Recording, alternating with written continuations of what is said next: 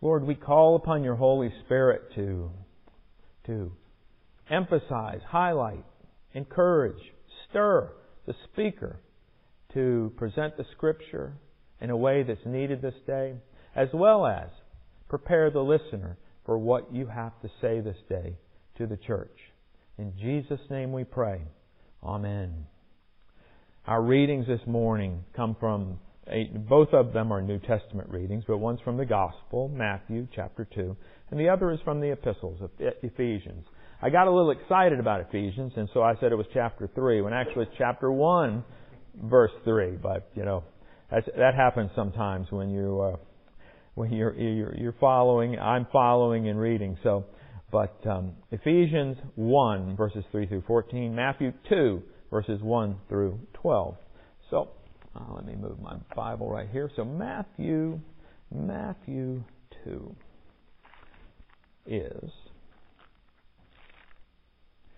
it is that wonderful story of the 3 wise men, the 3 magi, the 3 astrologers, the 3 guys, as I like to call them. Now after Jesus was born in Bethlehem of Judea, in the days of Herod the king, behold, wise men from the east came to Jerusalem, saying, Where is he who has been born King of the Jews? For we saw his star when it rose, and have come to worship him. When Herod the king heard this, he was troubled, all Jerusalem with him. And assembling all the chief priests and scribes of the people, he inquired of them where the Christ was to be born. They told him, In Bethlehem of Judea, for so it is written by the prophet, And you, O Bethlehem, in the land of Judah, are by no means least among the rulers of Judah, for from you shall come a ruler, who will shepherd my people Israel. Then Herod summoned the wise men secretly and ascertained from them what time the star had appeared. And he sent them to Bethlehem, saying, Go and search diligently for the child. And when you have found him, bring me word, that I too may come and worship him. After listening to the king, they went on their way. And behold, the star that they had seen when it rose went before them until it came to rest over the place where the child was. When they saw the star, they rejoiced exceedingly with great joy. And going into the house, they saw the child with Mary, his mother, and they fell down and worshipped him. Then, opening their treasures, they offered him gifts, gold and frankincense and myrrh. And being warned in a dream not to return to Herod, they departed to their own country by another way. We now turn to the letter to the church in Ephesus. And we will begin in chapter 1. Chapter 1, verses 3 through 14.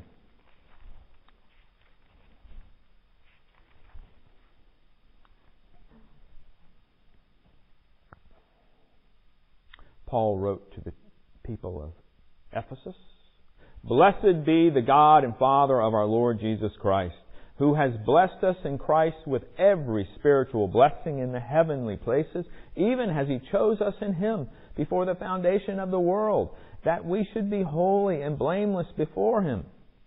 In love, He predestined us for adoption through Jesus Christ, according to the purpose of His will, to the praise of His glorious grace, with which He has blessed us in the Beloved. In Him we have redemption through His blood, the forgiveness of our trespasses, according to the riches of His grace, which He lavished upon us in all wisdom and insight, making known to us the mystery of His will, according to His purpose, which He set forth in Christ as a plan for the fullness of time, to unite all things in Him, things in heaven and things on earth. In Him we have obtained an inheritance, having been predestined according to the purpose of Him who works all things according to the counsel of His will, so that we, who are the first to hope in Christ, might be to the praise of His glory. In Him you also, when you heard the word of the truth, the gospel of your salvation, and believed in Him, were sealed with the promised Holy Spirit, who is the guarantee of our inheritance until we acquire possession of it, to the praise of His glory. May God bless the reading of this word.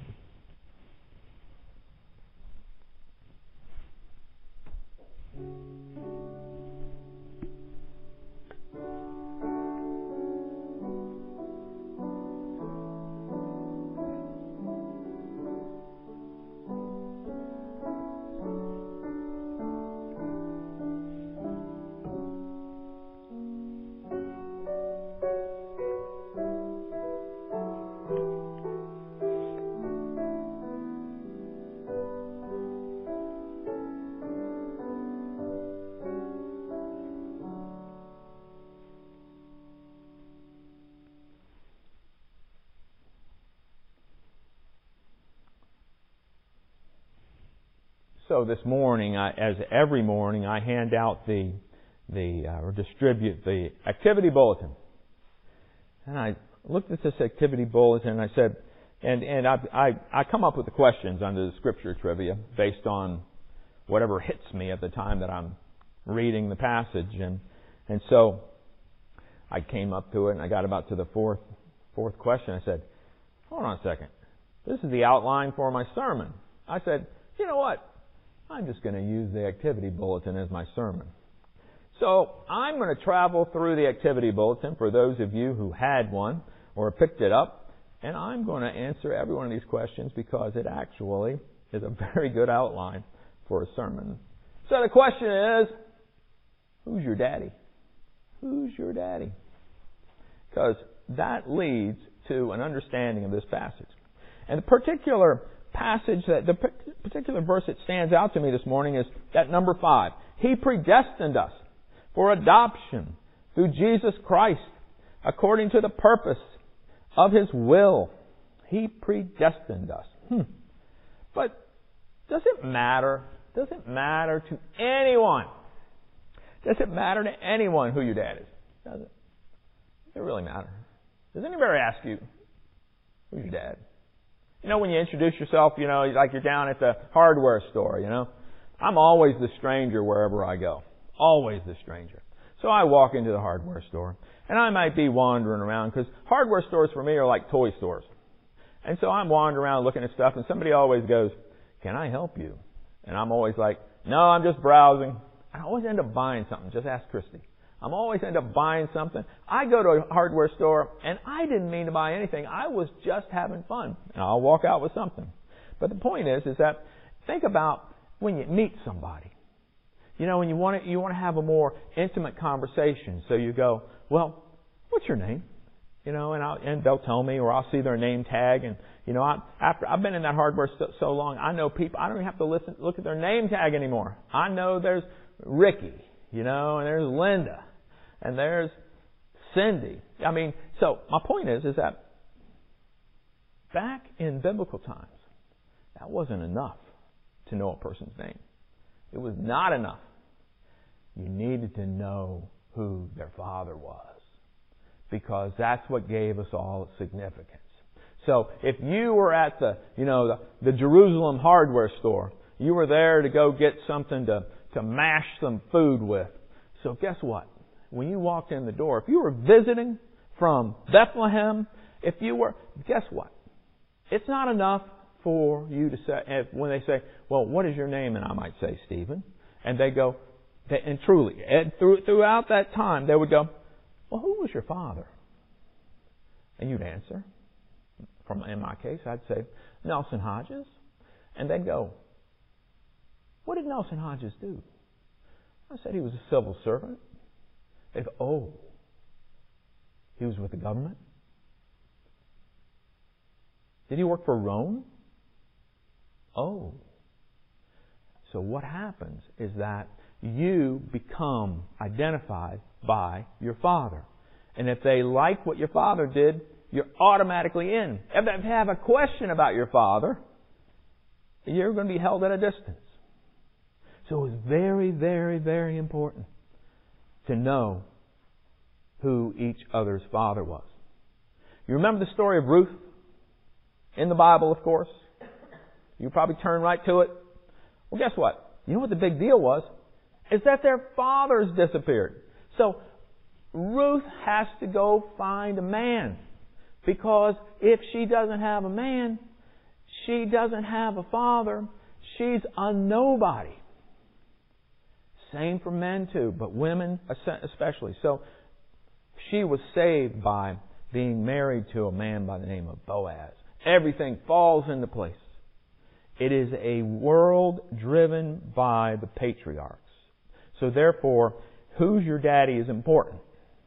Now, because it was a patriarchal society, because we understand those things, guess what? Even though Jesus is born of Mary, He still needs that father. He still needs that father. But Jesus goes one step further. Jesus' father wasn't a civil servant. Jesus' father wasn't a scribe at the temple. Jesus' father was God. And that set Jesus different from everybody. We all have a daddy. We all have a father. Now, what happens in this story as we go to the third question? Well, today's scripture reading says God predestined us to sonship. What does that mean? God predestined us to have God as our Father. Because you know what in life, and I've met many of them, they're not too fond of their father. You don't have to go far before you find a child that's not too fond of their father. In fact, they would rather never see their father again. They're not alone. God gives us a gift. You don't need that man. You don't need that person. God is all you need. So God makes this offer that we are predestined to sonship. Which means that the door opens up. Just like for Ruth, the door opened up to riches when she became married to Boaz. We become one with God. In the sonship through Jesus Christ, we become one. And so therefore, it opens up the door to the riches, spiritual riches. Spiritual riches. You can just forget about the earthly stuff. You can forget about the transgressions you may have. That's why we have the prayer of confession. But you can forget it and just move on. The other good news is you don't need anybody in between. You don't need somebody to speak for you. Because God has brought you into the family through that predestination, into that sonship. So now I've used that ugly word. I've used that ugly word that people have made fun of Presbyterians forever. Predestination. And that we believe in predestination. Well, what in the world? I'm predestined to be a child of God? What does that mean? What do you think it means? Predestined. Look closely at the word. Look closely. Put a hyphen in there. P-R-E hyphen. Destined. What does pre mean? Before. And obviously the next word means the future. So before the future, before the destiny, before God knows where you're going. Well, some people have used that to kind of lord it over people and say, well, we're chosen. That implies that perhaps the listener is not. It has nothing to do with it. Predestination has nothing to do with I'm in and you're not. It has everything to do with the authority of God. God's the last word. In life, God is the last word. That's what predestination is about. It's the ultimate authority of God. So that last one. So what does predestination say about God? That God is the ultimate authority. Well, why can this be so offensive to people? And this is where the application comes through. Why is it so offensive to people? It's because that they've got stuck on that chosen and not chosen part, and just could not get their head around the fact that it's about authority. But again, here's another problem for people. Some people cannot live with there being a greater authority than themselves. We are such a self-absorbed culture that we want to be the ultimate authority in our life. We want to be the last word in our life. We want to have the say in whatever happens to us. But guess what? We don't. Just in the case of B coming out of the hospice. Guess what? I bet you few people thought she'd ever roll out of that hospice. I bet you few people did. Guess what she did? And I can tell you, God knew it the whole time. God knew Steve needed an illustration on January the 2nd is really what it was. So, but the point is that we rejoice in that, but it just goes to show we know nothing. We know nothing because God is the ultimate authority.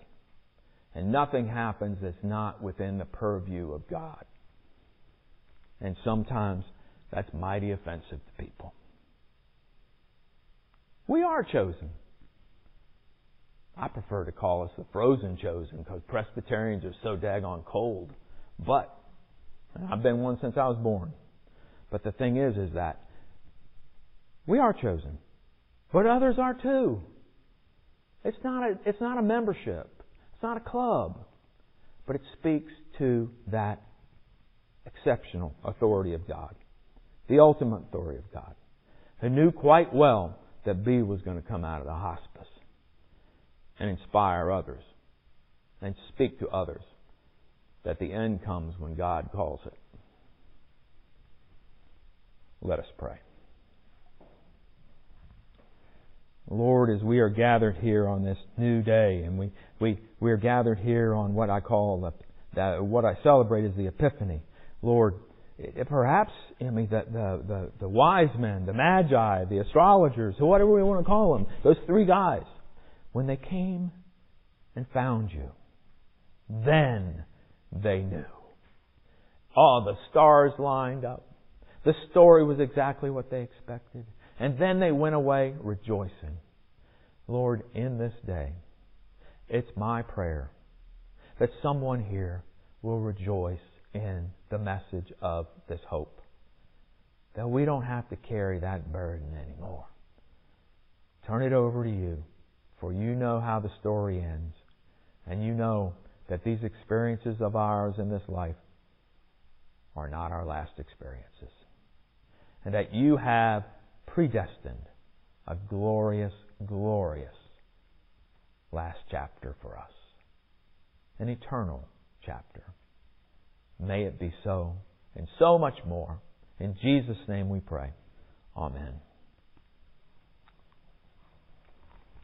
On this day, as in many Sundays, I turn to the bulletin and we look at the Apostles' Creed, and we're going to recite it in unison. It is a creed of the church, and that you may have issues with it, a piece here or there, but it is a creed of the church. It's what the church itself believes. This communion, this fellowship, this koinonia.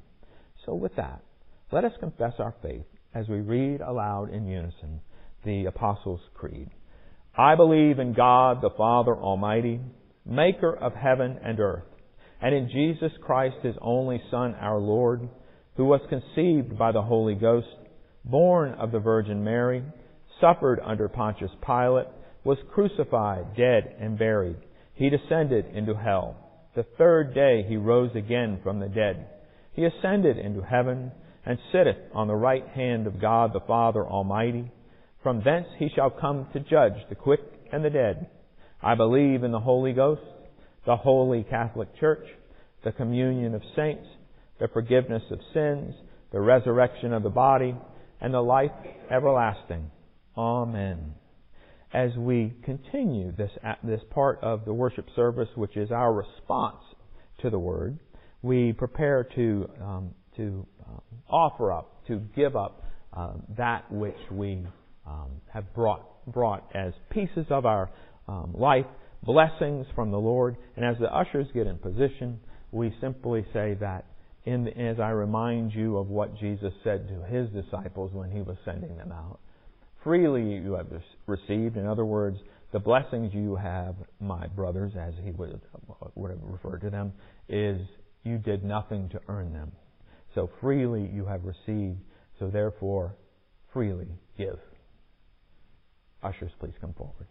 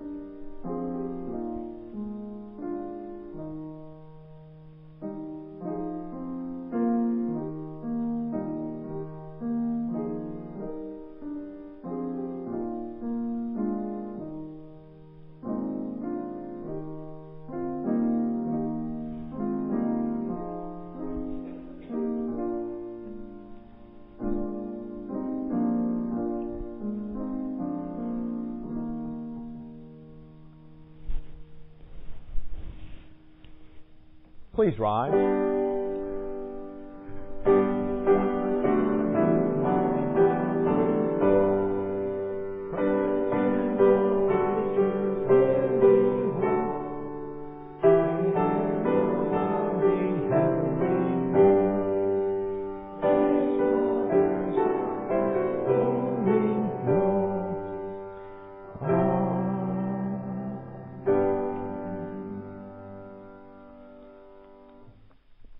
Let us pray. Out of Matthew we have these words, "Do not lay up for yourself treasures on earth, where moth and rust consume, and where thieves break in and steal, but lay up for yourself treasures in heaven, where neither moth nor rust consumes, and where thieves do not break in and steal." Lord, we lift up those words, for at this time and in this moment we hand over these treasures that have just passed through us. Return to you for the glory of your kingdom in this world. Take our gifts and amplify them. In Jesus' name we pray. Amen. Amen indeed.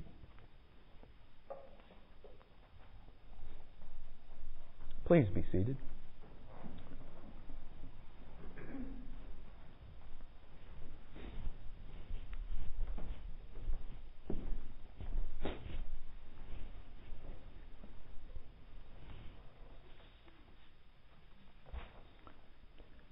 We return to this table. This morning in Sunday school, we're studying the Philippians, as Wayne helped us remember. And Philippians is about communion.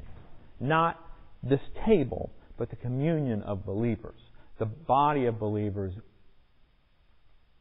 living together. And there was a fancy word a good churchy word that was one that's been heard from many different areas of church. Koinonia. It's a Greek word, but if you were to spell it in English, it'd be like Koinonia. Koinonia. And it means, for lack of a better word, commune. And so, but that's what we were reminded when we come to this table. Is that's part of being a Christian, is communing. We have there's a challenge for the Christian church in the world right now, where because of the pandemic, we have been dispersed, and we are starting to get the feeling that we do not need to commune in order to worship. But there's something powerful that happens when we gather together, when we share our joys and concerns, when we see a new face return, when we get a chance to share the issues.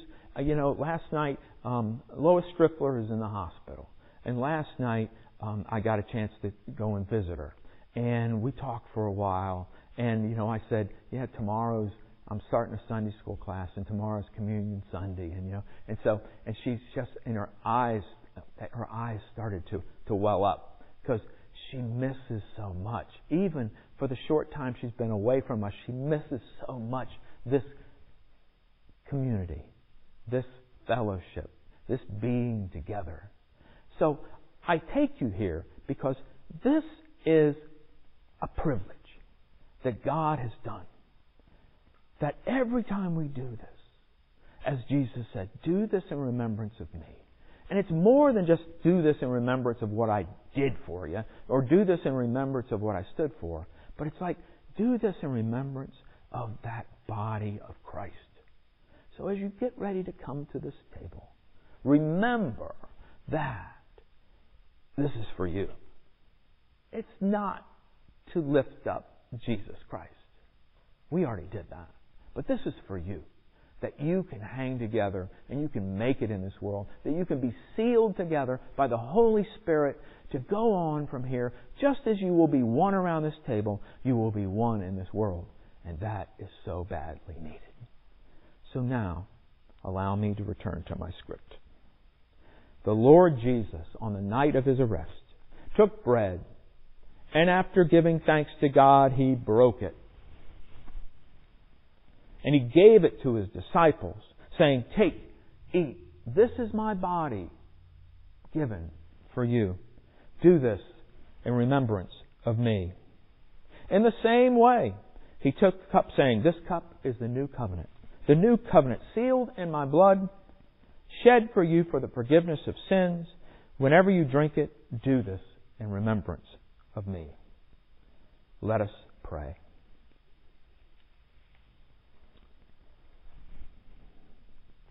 Let us give thanks to the Lord our God. Holy God, we praise You. Let the heavens be joyful and the earth be glad. We bless You for creating the world, the whole world, for Your promises in Your people of Israel, for Jesus Christ in whom Your fullness dwells. Born of Mary, He shares our life. Eating with sinners, He welcomes us. Guiding His children, He leads us. Visiting the sick, He heals us. Dying on the cross, He saves us. Risen from the dead, He gives new life. Living with You, He prays for us. With thanksgiving, we take this bread and this cup and proclaim the death and resurrection of our Lord. Receive our sacrifice of praise, O Lord. Pour out Your Holy Spirit upon us, that this meal may be a communion in the body and blood of our Lord. Make us one with Christ and with all who share this feast. Unite us in faith. Encourage us with hope. Inspire us to love, that we may serve as Your faithful disciples until we feast at Your table in glory. We praise You, eternal God, through Christ, Your Word made flesh, in the holy and life-giving Spirit, now and forever. Amen.